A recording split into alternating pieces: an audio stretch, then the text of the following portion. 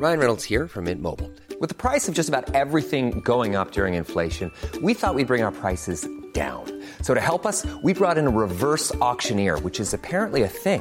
Mint Mobile Unlimited Premium Wireless. How to get 30, 30, bit to get 30, bit to get 20, 20, 20, bit to get 20, 20, bit to get 15, 15, 15, 15, just $15 a month? Sold! Give it a try at mintmobile.com/switch. $45 up front for 3 months plus taxes and fees. Promo rate for new customers for limited time. Unlimited more than 40 gigabytes per month. Slows full terms at mintmobile.com. Hey there, it's Michelle Norris. I'm host of a podcast called Your Mama's Kitchen. When I travel, I'm usually looking for a way to find a taste of home when I'm not at home. And one of the things I love to do when I am at home is entertain. And Airbnb allows me to do that. When I was in California recently, I rented a house that had a great kitchen. And when we were sitting around the table, we're all thinking, we're in someone else's house. Someone could be in all of our homes as well. If you have a home, but you're not always at home, you have an Airbnb. Your home might be worth more than you think. Find out how much at airbnb.com/host.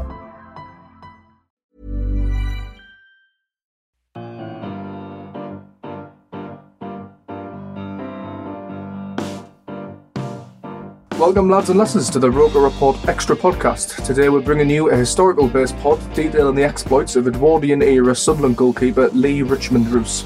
Roos, a proud Welshman, played for the lads 92 times between 1908 and 1910, helping the club to finish second in the league on 2 occasions. Roos wowed the Roker Park faithful with his elaborate Manuel Neuer-esque style of goalkeeping. I'm your host, James Copley, and I'm joined by Sunderland AFC historian and author Paul Days. How are you doing, Paul? I'm doing very well, thanks. Nice to be here. Yeah, nice to meet you. I'm also joined today by journalist, broadcaster and author of Lee Roos's biography, Spencer. It's Vignes, isn't it? It is Vignes. Vignes, I thought it was. How are you, Spencer? Thanks for making the trip up. I'm fine and dandy, thank you very much. Where have you come from today? York Cardiff via York. Cardiff via York. Yes, home is Cardiff, but I used to work up in the northeast quite a bit, covering Sunderland for the Observer. Some people may remember a few years ago, before I got ruthlessly cut in another round of budget cuts. But it's good to be back up here anyway, even if it is January and a bit chilly, isn't it? Cold. Yes. And Paul, you've authored many books on Sunderland AFC. What was your most recent one? Well, the most recent one was the one looking at the Sunderland AFC as the world champions, unbelievably, given the current circumstance in 1894, 95. And just before that, I did a 2-volume series on the founding fathers of Sunderland AFC, looking at the founding date and whatnot in the first decade of what you might term pre-league football for Sunderland. And you also run the website Rye Hill Football? I do. Rye Hill Football, yes. There's a story as to why it's Rye Hill, but I'll not go into that. I'd encourage you all to go to ryehill.co.uk or ryehill.football.co.uk. Some brilliant articles on there and some very good prints as well. I've got some here today. I'll be posting them on Twitter, so you can get your hands on them there. Right, into Lee Roos, who was a playboy of the era, before there was playboys in the Edwardian period, where it was conservative to say the least. So he stood out, didn't he, Spencer? He did stand out back then. He was a prototype in many ways. He was the prototype goalkeeper, the prototype playboy, particularly when it came to football. He was also an amateur. He never turned professional. And this was at a time in football where the powers that be wanted players to turn professional because they thought it improved the image of the game and everything like that. And Lee realised quite early on that actually he was far better off remaining an amateur.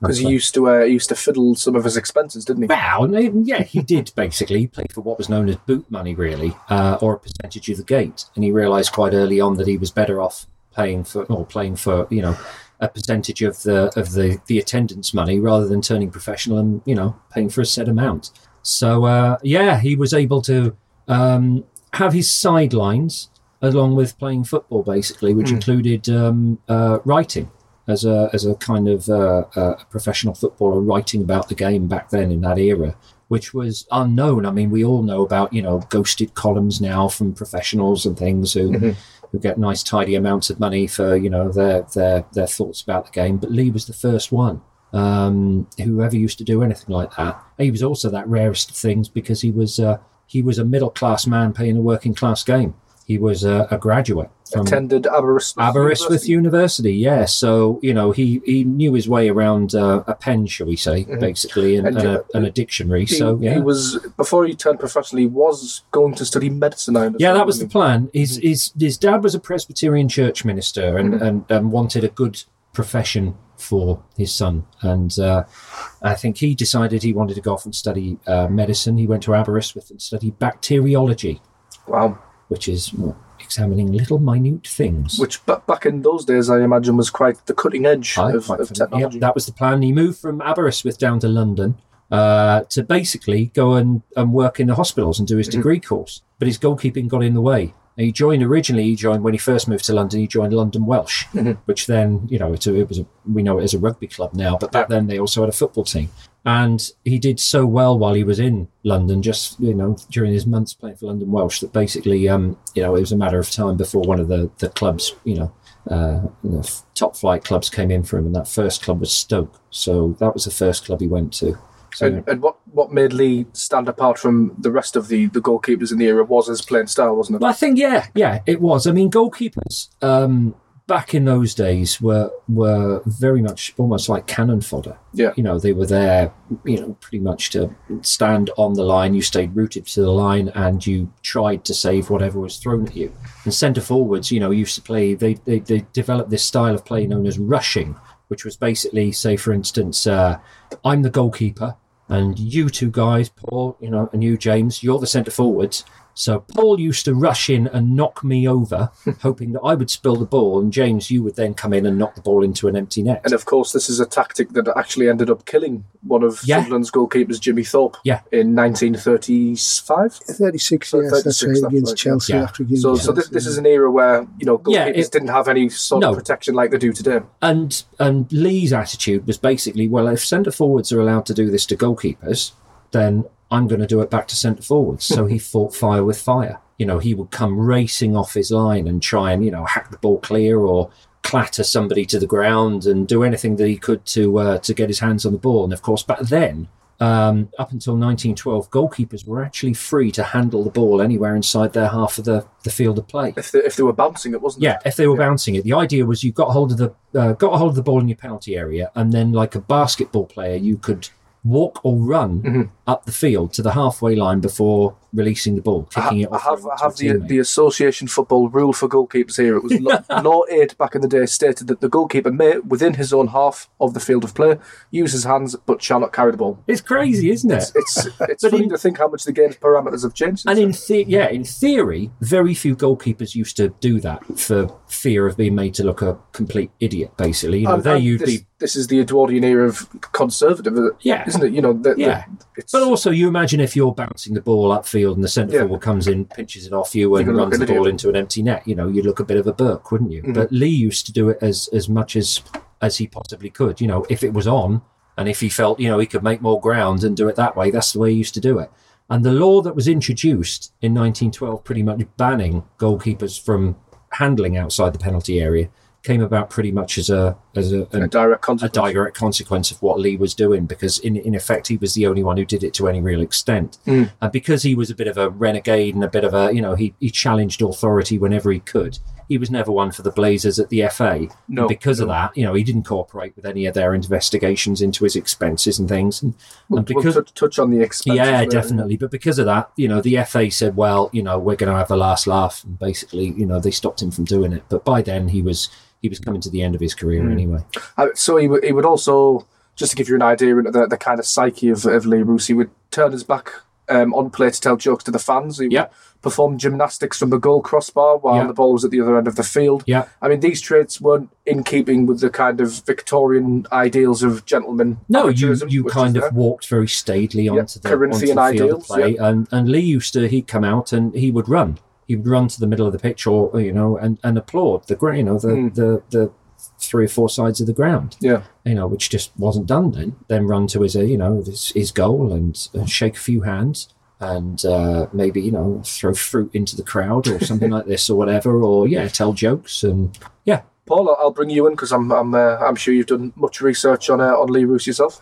Yes, it's interesting. Just come back to the Corinthian thing. Of course, there was the Corinthians team themselves, and it was always reckoned. I'm not sure if it was ever proven, but read that if they got a penalty they would deliberately miss it. I think that is historically accurate. Yeah, because they said that it wasn't in keeping with the spirit of the game to award a penalty. It wasn't very gentlemanly or sporting or Even whatever. if it's not true, it's still a great story, even if it's not true, isn't it? That's right. But Roos himself, he arrived at Sunderland at a time where the Sunderland fans were kind of craving a replacement for Ned Doig, who'd left for Liverpool in 1904. And they would had one or two keepers in between, and we ended up with a lad called Bob Ward, who was in goal for us.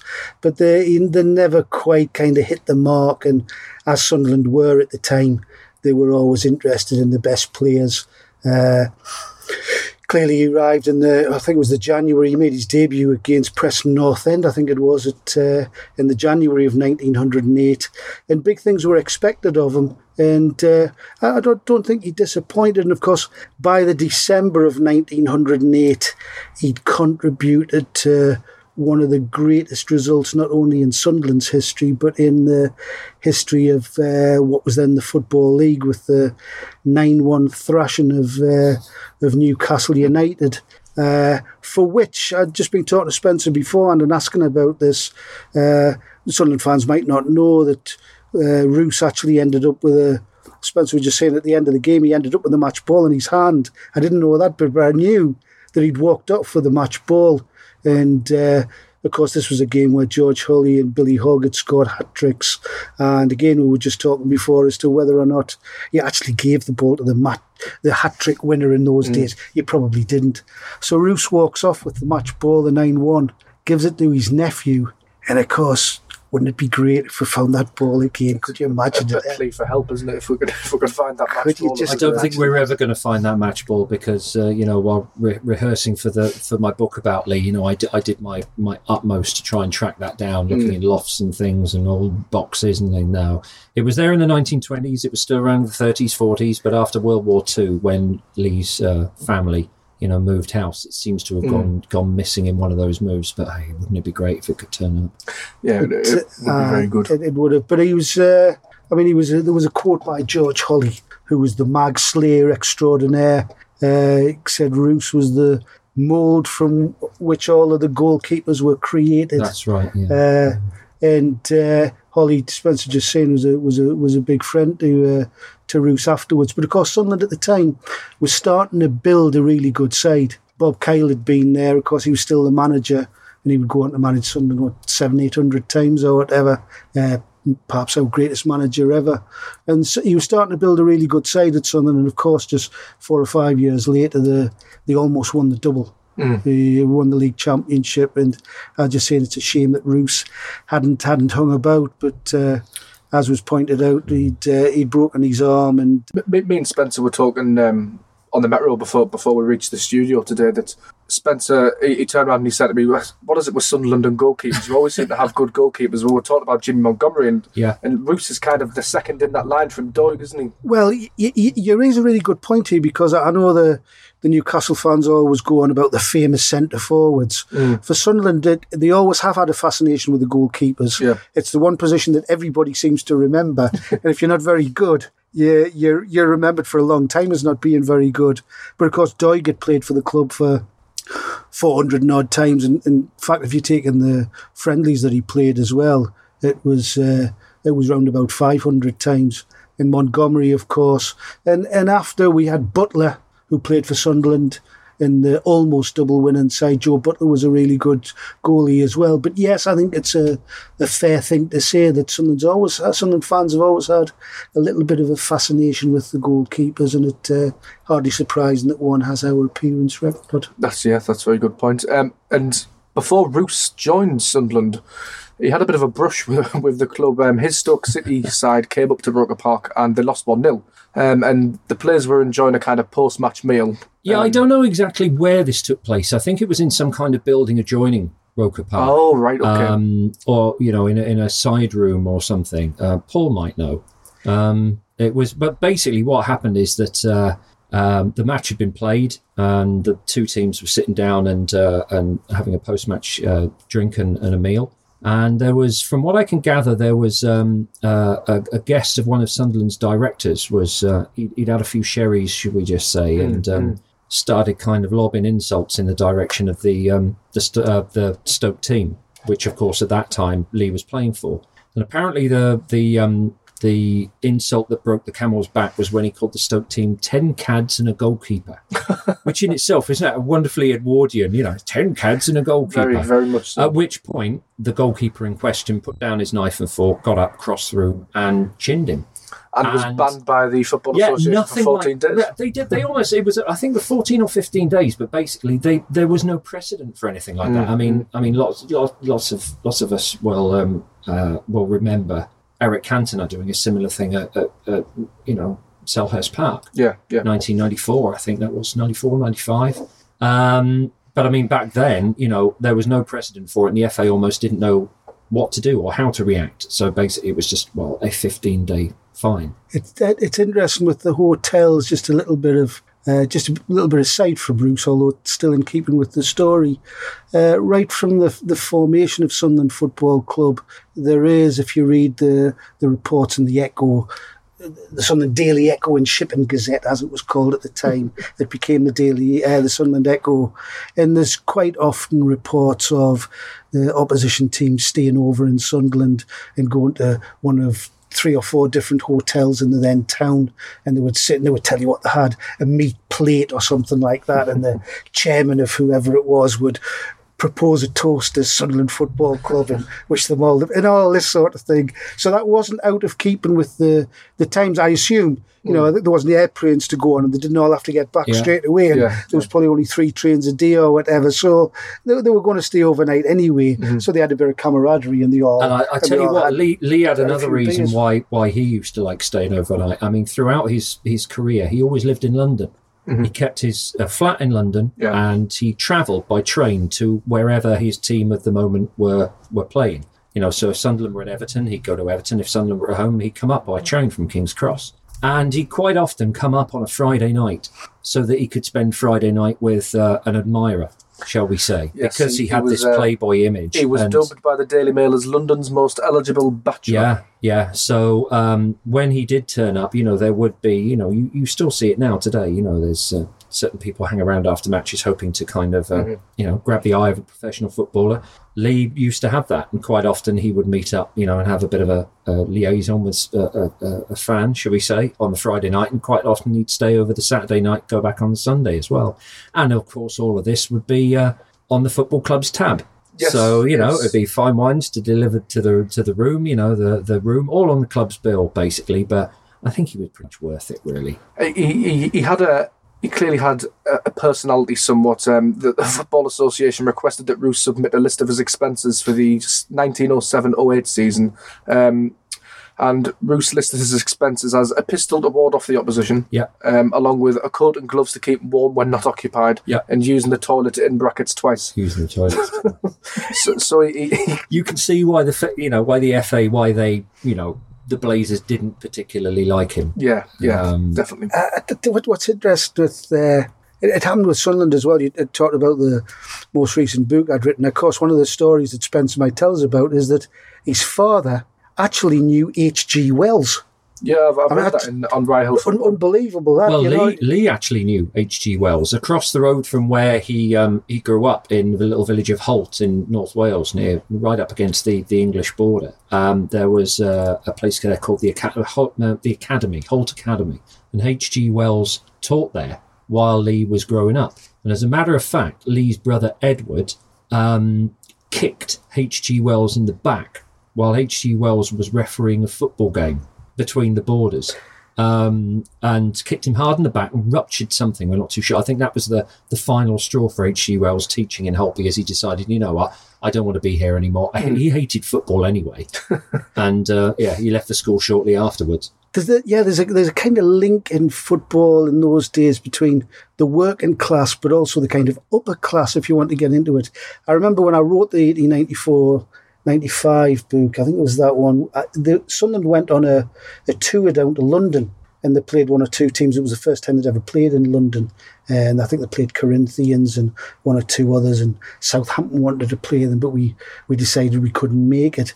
And Sunderland were invited to the theatre by this lady, and she was a big friend of the Kings at the time, in football, it seemed to have this link between the kind of common man, but also the richest of people or the most famous of people. Well, I think it was often the way. H.G. Wells and there's always been this, this thing about, celebrities have wanted to be footballers and footballers wanted to be celebrities. Yeah. Now you could say that the two worlds have almost kind of merged. But I mean, Lee, for one, he went out with Marie Lloyd, dated Marie Lloyd, the famous concert hall singer. Yeah, I mean, nobody knows Marie, or very few people know her name now. But I mean, she was like the. She was kind of the equivalent to like Vesta Tilley. People might understand a bit better up here. Vesta Tilley was a famous one from Sir Marie Lloyd, was in that kind of vein. Yeah. She was the musical star of her time. So and Lee and her dated for a while. So and it was controversial because she was a divorcee, I believe. She was a divorcee. Yeah, she was. I think she's possibly the one of the few people in the country who really could have showed Lee up for being a bit dull, because her life, is just a volumes of interesting, colourful stories, should we say, and not particularly happy end either. She died in a bit of a state, and I think through alcoholism and everything. By which time she'd long since ditched Lee and moved on and gone out with somebody else or married somebody else. So, yeah.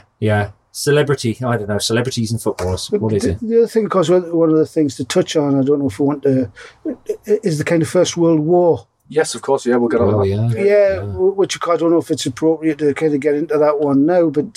far away. For those that don't know, Lee signed... He volunteered, didn't he? Well, when war broke out, I think, back then everyone thought that the war was going to be over by Christmas. Yeah, and football famously, of course, didn't cancel the rugby. This is the First World War, just for anybody. First World War, and it's shameless now. You can look back and say, "What do you mean football didn't stop?" But of course, it was highly controversial because football was a relatively new game. It was seen as a working class game. Yeah, and rugby. Well, traitors to the national cause, basically. Rugby immediately stopped because that was the middle class, the upper class game. Football carried on for a little while and was.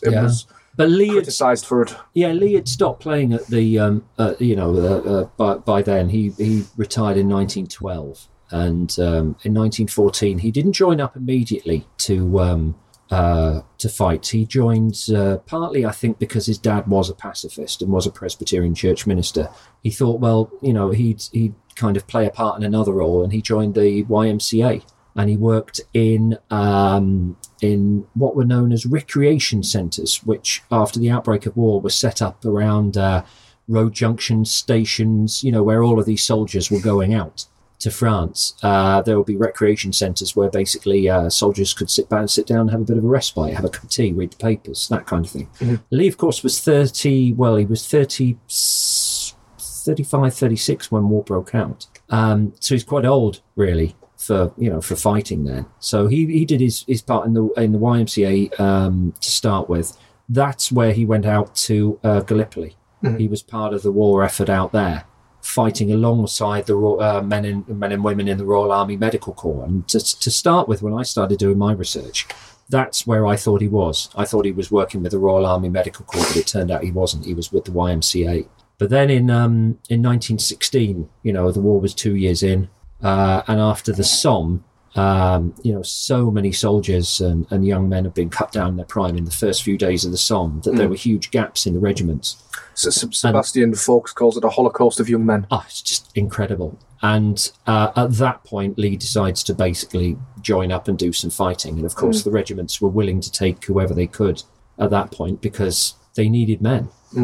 So Lee joined the 9th Royal Fusiliers and went out and ended up, in the middle of the bloodiest battle of the war. And his goalkeeping kind of prowess helped him in the war, didn't it? Because he used to sit and lob grenades with his good throwing. At one point, there was the action. He actually won the military medal. And when for the action that he won the military medal for came when he carried on fighting and defending his trench, even though he didn't have a gun. It was pretty much hand-to-hand combat and throwing grenades. Yeah. And when you consider he was doing that with German flamethrowers being, belched through smoke at him and everything like that. I mean, the conditions of the First World War can't be understated. I did my dissertation on it, and I remember reading an account of the first day of the Somme from a survivor, and he recalls coming to or waking up, and he actually thought it was Judgment Day. He thought it was Armageddon. He thought the world had ended. Yeah. Such was the destruction and the chaos of the scenes. Well, yeah, of course. I mean, the death of Roos, I'm sure we'll get on to in a minute. But of course, for the Sunderland connection here, Sunderland had Albert Milton, who was a full back for them, who died at the Somme. He was with the Durham Light Infantry, I think he was with. And of course, Charlie Buchan, who is, I don't know, along with Carter, arguably our greatest ever players. In fact, Buchan, given who he was and his status with journalism and who he mixed with, Sir Jack Hobbs and all that, in my opinion, I don't like saying it because Carter's a Hendon lad and a local lad, but Buchan was probably the biggest superstar we ever had. And Buchan was Carter's idol as well. Aye, and he, that's true. And Buchan used to drink in Carter's father's pub as well. I didn't know that. The Ocean Queen. I didn't know that. Yeah. But Buchan, of course, fought in the three bloodiest battles of the First World War at Cambrai, Passchendaele and the Somme, got the military medal. I actually spoke to his granddaughter about his war efforts because in his book, he quite modestly never says anything much about his war exploits. But he actually, he was under pressure, him and his men, and he actually led a one-man assault on a German machine gun post. And for his troubles, his granddaughter said he was bayoneted through his boot, but the bayonet went straight through his toes, and so it didn't harm him. But Cambrai, I think there was an account by, I think it was Bismarck or something like that, who was the commander of the German forces, and they said Cambrai was just as bad as any of the others. And I think Cambrai was the first battle where tanks were used in any great, those great huge tanks that they had, was used in any great numbers. So of course we'd have Roos, we'd have Milton, we'd have Charlie Buchan, we'd all be fighting somewhere within close proximity. I mean, the original thing that got me onto the Lee story, slight diversion, but still to do with the war, was I was originally told, this was the first phone call that came into me, was I interested in writing a story about a Welsh international who played in one of these Christmas Day 1914 games. And this was the early 90s we were writing this, wasn't it? Yeah, it would have been about 99. That was the first. I'd never heard of Lee Roos before. But this phone call came in. Was I interested in interested in doing a story about this? And yeah, damn right I was. But I went off and basically, I was sent on a bit of a wild goose chase because it turned out that Lee hadn't been at the Western Front in 1914. He was in France, but he wasn't actually right up by the trenches, so he couldn't have played in any of these games, between the Germans and the English, or the British famously came out of the trenches, met each other in no man's land on Christmas Day 1914 and swapped cigarettes and showed each other pictures of their families.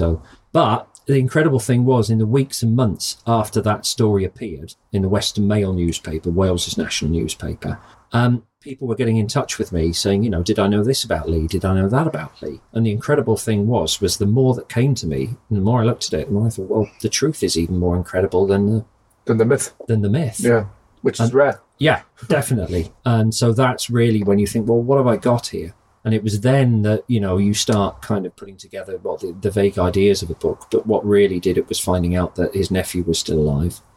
And also people who remembered him living in North Wales, who'd met him, when they were young. So actually having, testimony, from family and friends and, people who are in their autumn years, they were all in their 90s then, but their long-term memories were crystal clear and they were really able, they were able to bring him to life. And that's what really, that's what changed it for me. That's what meant, you had to go away and write a book. Yeah. Just on the history of Sunderland, I did a book on the teams of Sunderland DFC with a lad called Brian Leng, who's big in the former Players Association, really nice lad, lives at Fulwell, and we managed to find team photos of every single season from 1883 right the way up to when the book was published. We kindly got permission from Sunderland to produce some of the more recent ones, but on the theme of football being stopped during the war, there's no pictures at all from something like 1916, 1917 and 1918, I think there were. Yeah. And they're the only period in Sunderland's history, other than the first 3 or 4 years when goodness knows if there was even cameras or whatever. And that speaks volumes, the fact they're not there, doesn't it? That tells it all. Yeah, never found. I think it was 15, 16, 17, 18, something like that. Was never... Interesting to know who would have even been in those pictures, even if they were taken, considering so many people were away fighting. Yes, there were. Sunderland did play games, not many. And then after, of course, 1918, there was what was called a Victory League was formed, where it was just a local league where it was to get everybody back in the swing of things before league football, really. And Sunderland played the likes of Newcastle and Hartlepool and Darlington. But I think that was just to get back into the swing of things. But the crazy thing about the Somme is that, James, you say, you studied, the first couple of days or the opening, days of it. The amazing thing is that it went on and on and on. Oh, yeah, it didn't June stop. Turned to July. Lee ended up going out in July. He was sent over and he started fighting it in July. And then July turned to August, and August turned to September. And September, by the end of September, what happens? The rains come. So you've got an already atrocious situation, getting even worse. And I went out there as part of my research out to the Somme. I found the spot where Lee fell. And I'd heard, you read these accounts of kind of bodies falling and sinking into the mud. And you think, really? Can a body really sink into the mud? And when I was out there in June. And it had rained a couple of days beforehand. And I walked across the field where Lee died. And even in June, it is possible. The mud comes up and over your ankle. And they didn't stop it. They just kept on going, both sides, for very little territorial gain. That was one of the caveats to me writing my dissertation, not to bore you with too much academic nonsense, but the reason I wanted to write it was because, in my opinion, millions of working class men died at the behest of a European interrelated aristocracy for very little point. On both sides. And the German and British frontline soldiers had more in common with each other than they did the people who were sending them to fight, which is tragic. And the dissertation it focused on reactions towards death, so desensitization, shock, anger, even pleasure. Yeah. And just thinking there, obviously we've got no evidence to back this up, but amongst all of that, having a character like Lee Roos there, with all of his extra, his ways might have. The interesting thing, it did. I think the powers that be out there did see Lee as a bit of a kind of, a kettle, a class joker type. Yeah, who could basically release the pressure a little bit. As well as fighting, what he did actually give talks. Away from the front, because of course they didn't just stand in the trenches all the time. You were allowed every now and then, you could go back, fall back and have a bit of a break. Yeah. And Lee did talks to groups of men, about his career and, some pretty off the record stuff about Maori Lloyd and things like that, I think, as well. So, well, yeah, let's remember as well, talking about camaraderie during the First World War and footballers. Remember, if you go to Tynecastle, the home of Hearts, behind one of the ends, there's a memorial to the Hearts Battalion who went out en masse, joined up, your country needs you, in a way they went. And of course, there was the Middlesex Regiment as well. There was 2 or 3 football clubs. I think it was Clapton Orient as well, had a few went out. So almost like the Pals kind of thing. They did. The footballers kind of clubbed together, and there was the camaraderie, regiments. and they all went out together. And I remember Payne Prophet, who's the football artist who I know did a quite beautiful piece on Clapton Orient on the First World War. Lest we forget the paint he did, which was an absolute beauty. But yes, there was this camaraderie between the footballers, and yes, there were footballers battalions. This was part of the problem. Also, when it came to trying to find out, while I was doing my research, trying to find out exactly how Lee died, because a lot of people made a lot of assumptions about him. I think a lot of people jumped to the conclusion that he joined a sports battalion. Because he was a sportsman. Other people thought, he joined the Royal Welsh Fusiliers. Yeah. Nope, it was the Royal Fusiliers. And back in these days as well, the nature of studying history has changed so much as well. I'll add for the listener, back in these days, these kind of myths or assumed facts were allowed to continue because it wasn't easy to check. You've got the internet these days and you can go on newspapers. It's so easy to check now and fact check. Back then, you couldn't really do it, could you? Couldn't do it, but mind you, we've got too much information now. I've seen stuff on the internet. We all take the internet as gospel. Actually, you should properly do your research. Yeah, Well, shouldn't you, Paul? I think we're going to talk in a future podcast about the founding of Sunderland Football Club, Yes, which we've just touched on here because it goes to the heart of the founding of Sunderland Football Club and this October 1879 v September 1880 date.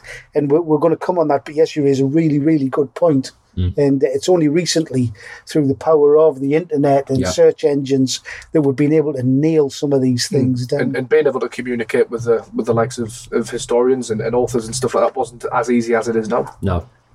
No one really knew what had happened to Lee. It was a mystery for 90 years, wasn't it? Until pretty much until you start putting the pieces together. And a lot of it, even then, I mean, I wouldn't pretend to kind of have the right version of events on a lot of what happened with Lee, but all you can do is document what you've been told and what was written down at the time, going through newspapers and things like that. But for the listener, the bare bones that I'm sure you'll now tell us about, I mean, his family thought he died in 1915 at Gallipoli, and it turns out he died in 1916 at the Somme. And it's quite interesting. Well, it's amazing. Basically, after the war had finished, so a couple of years after the war had finished, and by then life is, if it can go back to normal, you're starting to kind of get on with, the football seasons are coming back, and rugby returned, and Lee's brother-in-law was a Welsh rugby international.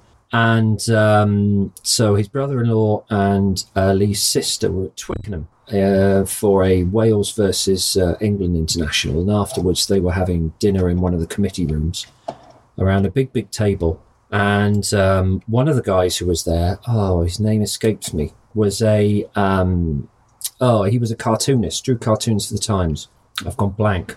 I'll remember it as soon as I come off air. I'll remember his name. Anyway, basically, they were all talking. This whole table, everyone around the table was talking about, wasn't it a shame about what had happened to Lee Roos at Gallipoli? And this guy, he said, well, no, hang on a minute. Lee Roos didn't die at Gallipoli. I played cricket with him after the evacuation in Cairo. And so, that came as a real bombshell to the family. They were like, are you sure? He's like, yeah, he got out of Gallipoli. I saw him in Cairo and there. And of course that, opens up a whole can of worms, because you think, well, what happened to him then? Did he maybe die on a boat coming back, which was torpedoed? Did he not write to his family after Gallipoli? He did, but the letters, well, this is the thing. I mean, they thought maybe he lost his mind and maybe he'd gone into some kind of convalescence home or something.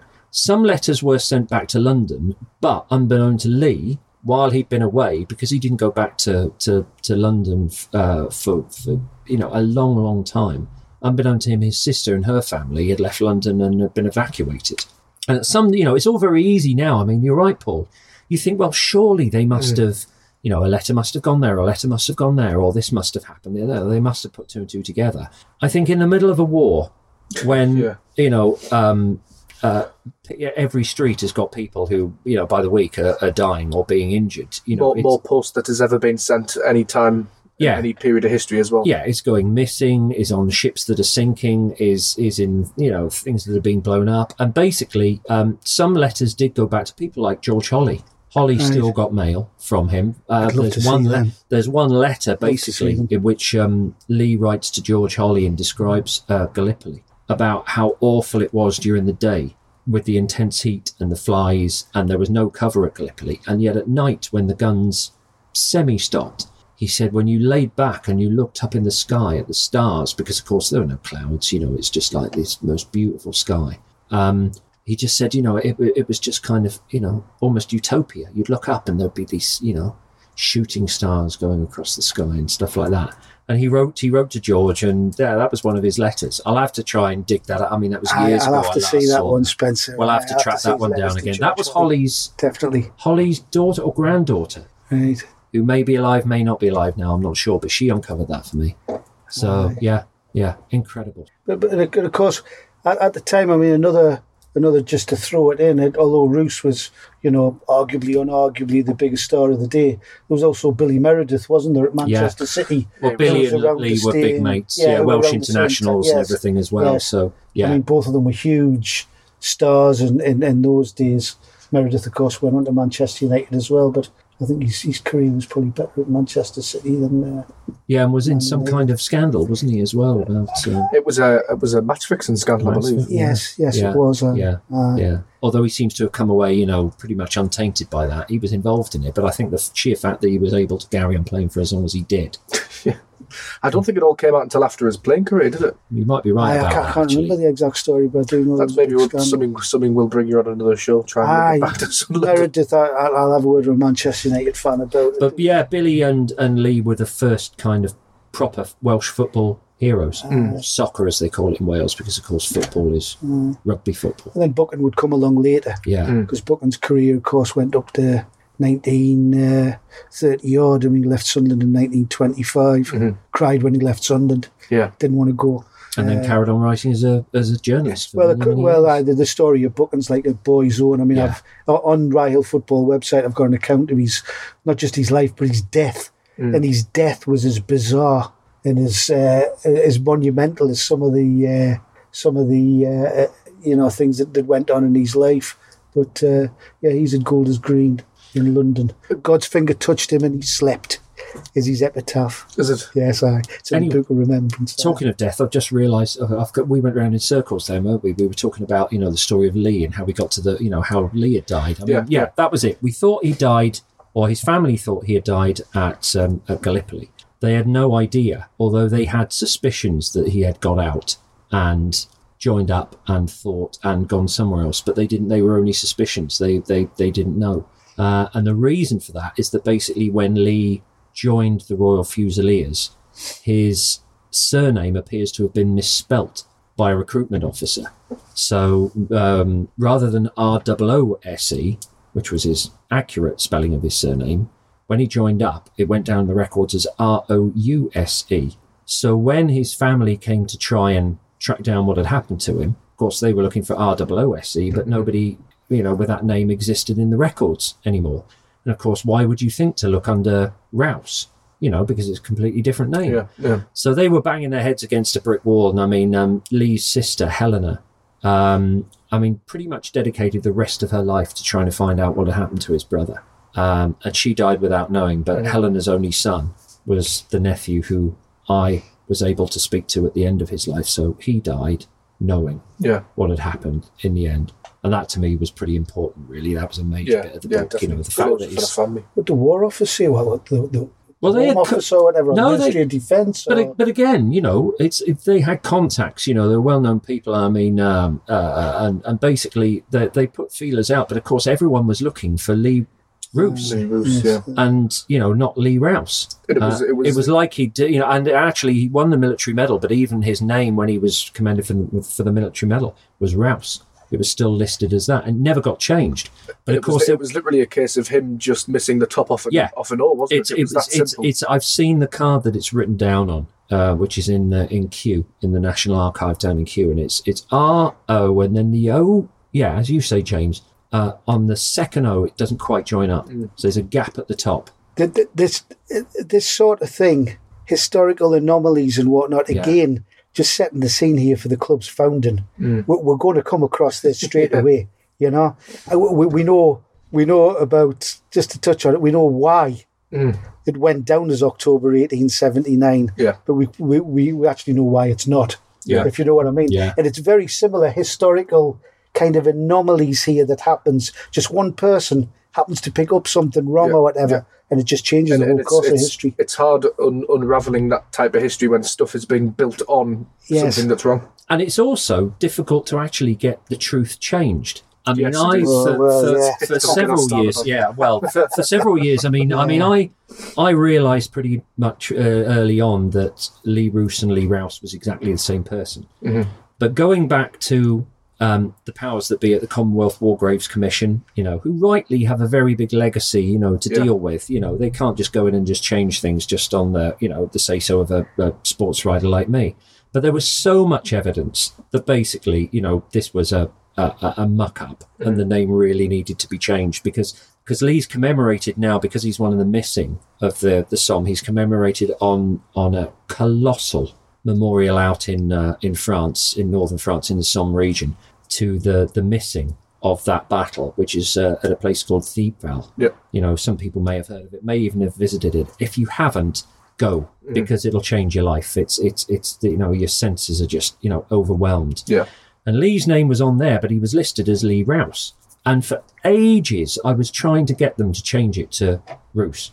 And would they? No. You know, it was like we were producing letters. Other people I knew were writing, you know, letters. You know, historians of the game in Wales, you know, were writing letters. And they just wouldn't do it. And in the end, first of all, they changed. They agreed in the end that, okay, well, we think, yeah, they're one and the same. They were a bit naughty, actually, the Commonwealth War Graves Commission. What they did was they changed it overnight on the electronic records. So if you went on electronically on the website, suddenly it was changed. Yeah. Didn't tell us. And they knew for years we've been trying to get it done. It was almost like an admission of, okay, we may have got this wrong. Try to do it through the back Everyone door. gets things wrong, but at least just say you've changed it. So they did. I had a phone call one night. It's like, do you know it's changed? Really? Went on. Bingo, there it was. But it still took them another several years for them to change the actual, you know, The carving. engraving. Yeah, the engraving, to send a man up a ladder in front and just round off that, turn that U into an O. Yeah. And that was done year before last, not 1916. You see, this is So it is finally, Finally Lee Rouse has become Lee Roos, and finally, that was almost like the end of the story to me. Yeah. That was like, it's the recognition he's of come who home, he was, where really. he was. Yeah. yeah, there is a direct correlation. It's okay finding out the evidence and whatnot, but then changing people's opinions for things that have been going for 100 and odd years, etc., that are all over flags, or you've got, you know, commercial things that. Well, people relate think they're to right, it. don't they? You know, people think, you know, it's like, no, this is the history, this is the truth, and that's that. And you can come along and say, look, you If know, they don't want to believe, then they won't believe ultimately. well, it can make them look silly, can't it? Yes. Yeah, we'll create a problem though in a few years' time. So, Yes. Let's just keep on creating Yes. problems, it's folks. something that's going to what have to we're be here sorted for. out. Yes, No, it's, you know, it's for me, a big thing about me is, you know, I mean, I was talking to James about this beforehand. I mean, I'm far more interested in football and, you know, eras gone by and decades gone by than I am in the modern game. You know, honestly, you know, I really, really am. There's very little in the modern game that really floats my boat so much now compared to, you know, all of these amazing characters of days gone by. A different type. We were It talking is. beforehand about Race Carter coming across to Roker Park on the ferry. Yeah. Because obviously Carter's a Hendon lad. I live in Hendon, and it annoys me when I come to this university Yeah. that I have to go all the way around. Carter would be over in 5 minutes Yeah. across the water. But it's putting things right. You know, that's my thing. You know, I see my role, you know, not as a, you know, as a writer and an author, as just, you know, making sure you're historically accurate and Yeah. telling. If you're going to tell the story, tell the right one. well, And get it right. You're right, and in the, I mean, there's not many Sunderland historians. There's very few of us. Yeah, there's a You know, but those that are pretty dedicated to what they do. I mean, I can talk for myself. I mean, I'm at this virtually every night. I'm doing something, you know, whether it's just looking back and recapping on stuff, or looking through the Echoes archives, or looking at pictures and doing something with prints and all this sort of thing.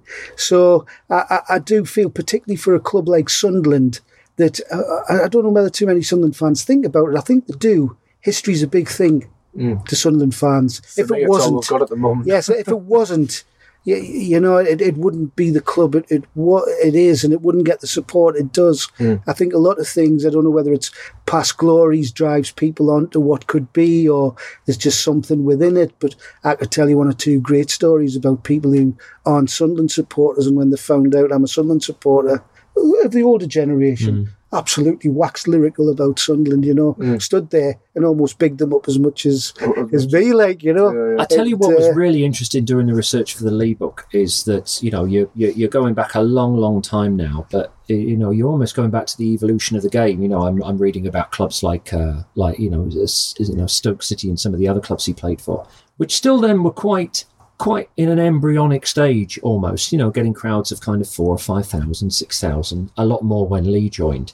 The amazing thing about Sunderland and this part of the world, and I've got to take, you know, Newcastle as well, is the strength and depth of the passion that already existed at that relatively early days of the game of association football in this area. I mean, when the two clubs played each other, you know, you're talking, you know, already crowds of 50, 60,000. You know, which was just almost unheard of anywhere else in the country. And that really, as somebody who isn't from this part of the world but's always admired football and what it means to the Northeast, that really brought it home to me. You know, the fact that you were here first. I think our record attendance at Roker Park was 75,000 against Derby, quarter-final. 18, yeah. In the quarter-final of the FA Cup. I think it was Raish Carter's first season, 1933, and they actually had, it was a midweek game on a Wednesday, and they said the queues at the unemployment office so people could get the wages in the morning to go to the match. While the shipyards had to close because everyone wanted to go to the football. It was well, I've got a grainy picture of the game and the Sunderland goalie kicking the ball upfield, and you can make out the supporters all around. For those who remember Roker Park and who were there, the supporters were sitting on the cinder track at the outside, a guy almost right the way up to the white lines. Yeah. How they took a throw in and what, I'm not quite sure. But Carter comments saying he thinks that the match should have been cancelled, but they didn't because it would have caused an absolute That would have riot. caused an even bigger fuss. I mean, So a lot of us, you remember, or you don't remember, but you've seen pictures of the first ever FA Cup final at Wembley. Yeah. You know, the White Horse final, with that horse, the policeman on the horse trying to keep order. Which the ideals have kind of laid the foundations for what is Britishness. Really? Yeah. Is this true? Well, this is true. A guy, one of me, Martin Johns again to mention him, wrote about it, the White Horse final. It kind of sets a precedent about the ideals of kind of the working class being orderly. This is at a time of revolution in different places, and the working class is rebelling. Yeah. But in Britain, one white horse was able to keep opposing fans apart. But that's almost gone down in history as kind of almost like the moment where huge crowds started going to football. It's almost like that's the lazy way of looking at it. It's 150,000 possibly people, possibly more, trying to get into Wembley. Mm-hmm. That's almost the moment where football really became a mass kind of sport. But of course these crowds were already up here. Yes, 10, 15, 20 years but before. Remember as well, we're talking about the 1923 Cup final as being, perhaps maybe a start of something or whatever. But remember the 1913 FA Cup final, which had been played at the Crystal Palace between Sunderland and Aston Villa, who were genuinely 1 and 2 in the league. Yeah. That attracted a world record crowd of 121,919 people. And then Can you imagine that? But talking of, slightly people rewriting history and facts getting changed, of course, when Wembley came into being in the 20s, of course, it was in the Football Association's interest to publicise all things Wembley. Yeah. So it's almost become, in the same way now that it's almost like, Premier League records and whatever. And it's like, we ignore records that were set in the 60s, 70s and 80s. It's the same way almost to ignore crowds and attendances and matches that happened pre-Wembley at Crystal Palace. Well, of course, Tottenham's a recent case in point, isn't it? I mean, they're now playing at Wembley, getting these crowds. But the highest ever crowd was at White Hart Lane against Sunderland. Yeah. 75,038, I think it was. Which is crazy if you look at how big White Hart Lane is. Just to bring it back to Lee Roos, though, he was extremely highly thought of on Wearside. When he left, a testimonial was arranged in his honour, which according to the Sunderland Echo was highly oversubscribed and raised about £40 for Roos, which was about $4,500 in today's money. Yeah, most of that money I think he gave back. Did he? Actually, yeah, I think he was comfortable, and he made he did well off his boot money and things like that. And I know when he did finish at Sunderland around about that time, I know there was one match. I think there were strikes on in this part of the world around about that time, where basically it was, fans, knowing that he was an amateur, tried to give him money as a thank you, thinking that, he was just playing for the love of the game, not really realising the size of his expenses. And he wouldn't take it. He wouldn't take any of that or anything. So yeah, well, it's interesting with testimonials back then. I mean, nowadays, if you have a testimonial, like Quinn had one against the Republic of Ireland, but back then, they didn't have a separate game. What they did was they said, oh, by the way, next week's game against Huddersfield Town or Newcastle United, it is Tommy Tate's benefit, or it's Lee Richmond Roos. So it wasn't an actual separate game. It was a game that they designated the club as whatever money they got, minus their expenses, I assume. Yeah. He got the money. I've got to say, with Lee, he wasn't even granted a testimonial because the FA wouldn't allow, because he was an amateur, the FA said no. He's not allowed a testimonial. So what actually happened was that's why fans tried to give him so much money. You got the address. Yeah. And he was given this fabulous kind of, this address, this big book, of it's lovely. It's like the bio tapestry and the Turin shroud all in one, fancy pictures and ink work and stuff. And that still survives today. That's in Lee's family today, which is a remarkable piece of work. And he was given that, and they all went out for dinner. Rather than a testimonial dinner, everyone went out for dinner. Directors, players, whatever. And I think it was at the end of that, which was when he was retiring. I think he had a testimonial one, then when he retired, when he was bowing out from Sunderland after he broke his arm, and he promised to, at the end of that dinner, he promised to return and irritate every one of you in the future. And he did. He came back up here the season after he'd broken his arm, and his arm did repair, but he wasn't quite the goalkeeper that he was beforehand.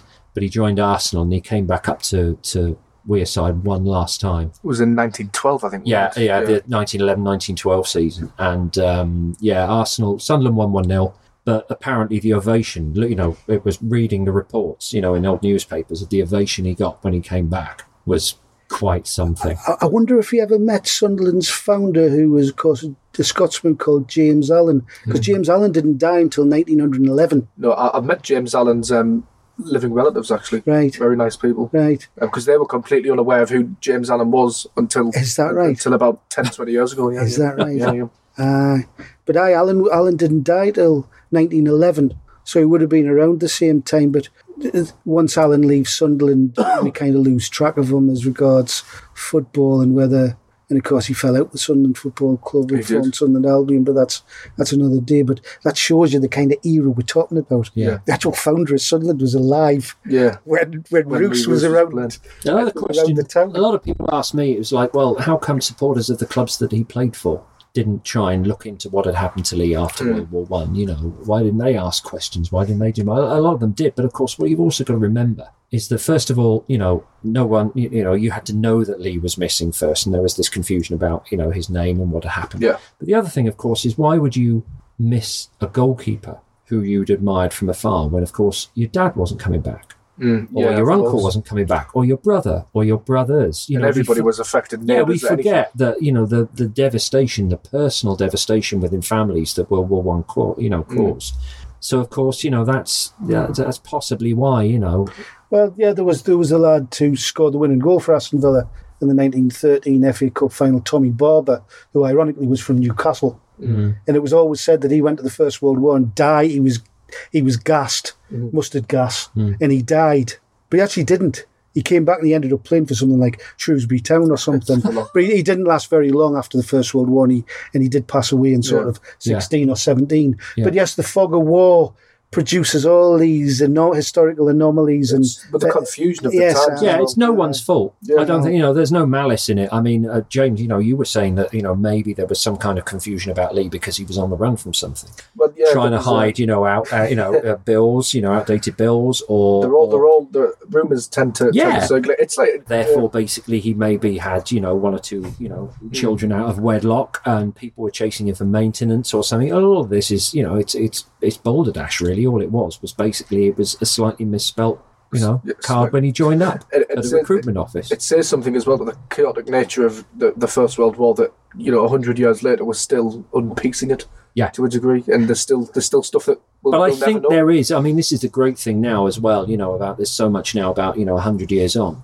It's. I love this stuff. I love the fact that we're remembering this. The 100 years since the beginning of the First World War. Of course, this year it'll be 100 years. Since the end. There's another historical anomaly. The one about the Hemi painting. Yes, of course. People say that the reason they've all got the fists clenched is because Thomas Hemi used to paint pugilists, boxers. Yeah, he used to do boxers. He never did. Yeah. I know that the Thomas Hemi historian, a lad called Peter Searle, and there's not any evidence whatsoever of Hemi painting pugilists at all. His family were maritime painters more than anything, although he did paint 3 or 4 beautiful football pictures, of course, of which... I didn't know that. Yes. The Hemi painting, for those that don't know, is the big painting Sunderland v Aston Villa that hangs in the club reception. It's beautiful. I've seen that. I've seen that picture. Yeah, obviously I've seen that. I didn't know the history about it. Yeah, it's got 2 titles, a corner kick or Now or Never it's called. Yeah.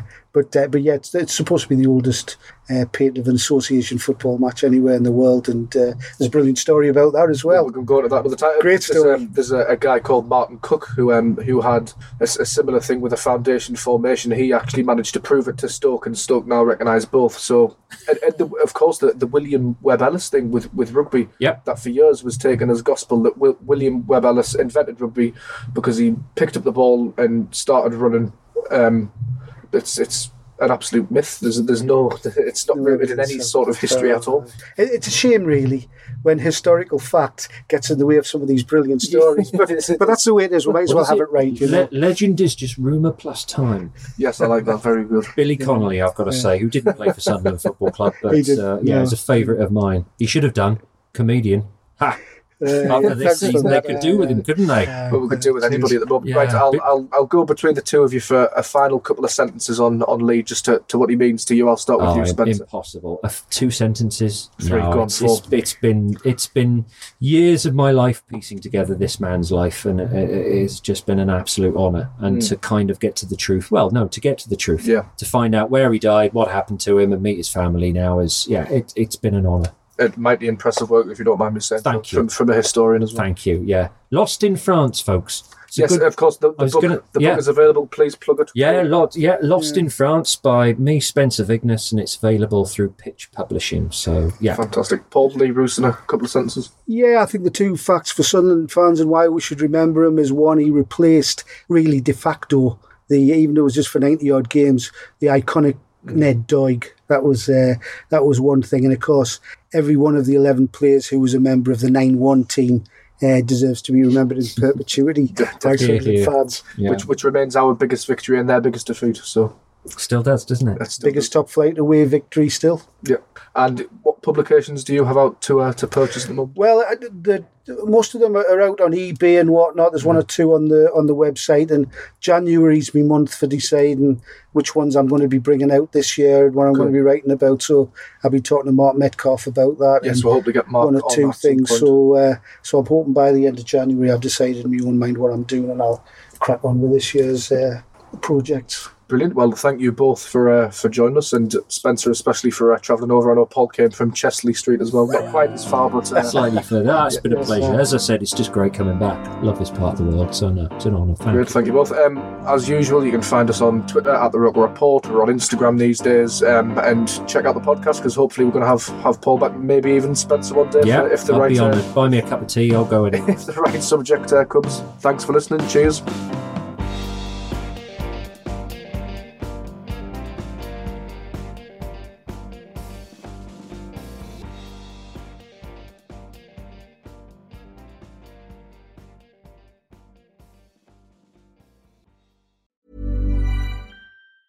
Hi, I'm Daniel, founder of Pretty Litter. Did you know cats tend to hide symptoms of sickness and pain? I learned this the hard way after losing my cat, Gingy. So I created Pretty Litter, a health monitoring litter that helps detect early signs of illness by changing colors, saving you money and potentially your cat's life. Pretty Litter is veterinarian developed, and it's the easiest way to keep tabs on your fur baby's health right at home. Go to prettylitter.com and use code ACAST for 20% off your first order and a free cat toy. Terms and conditions apply. See site for details. Even when we're on a budget, we still deserve nice things.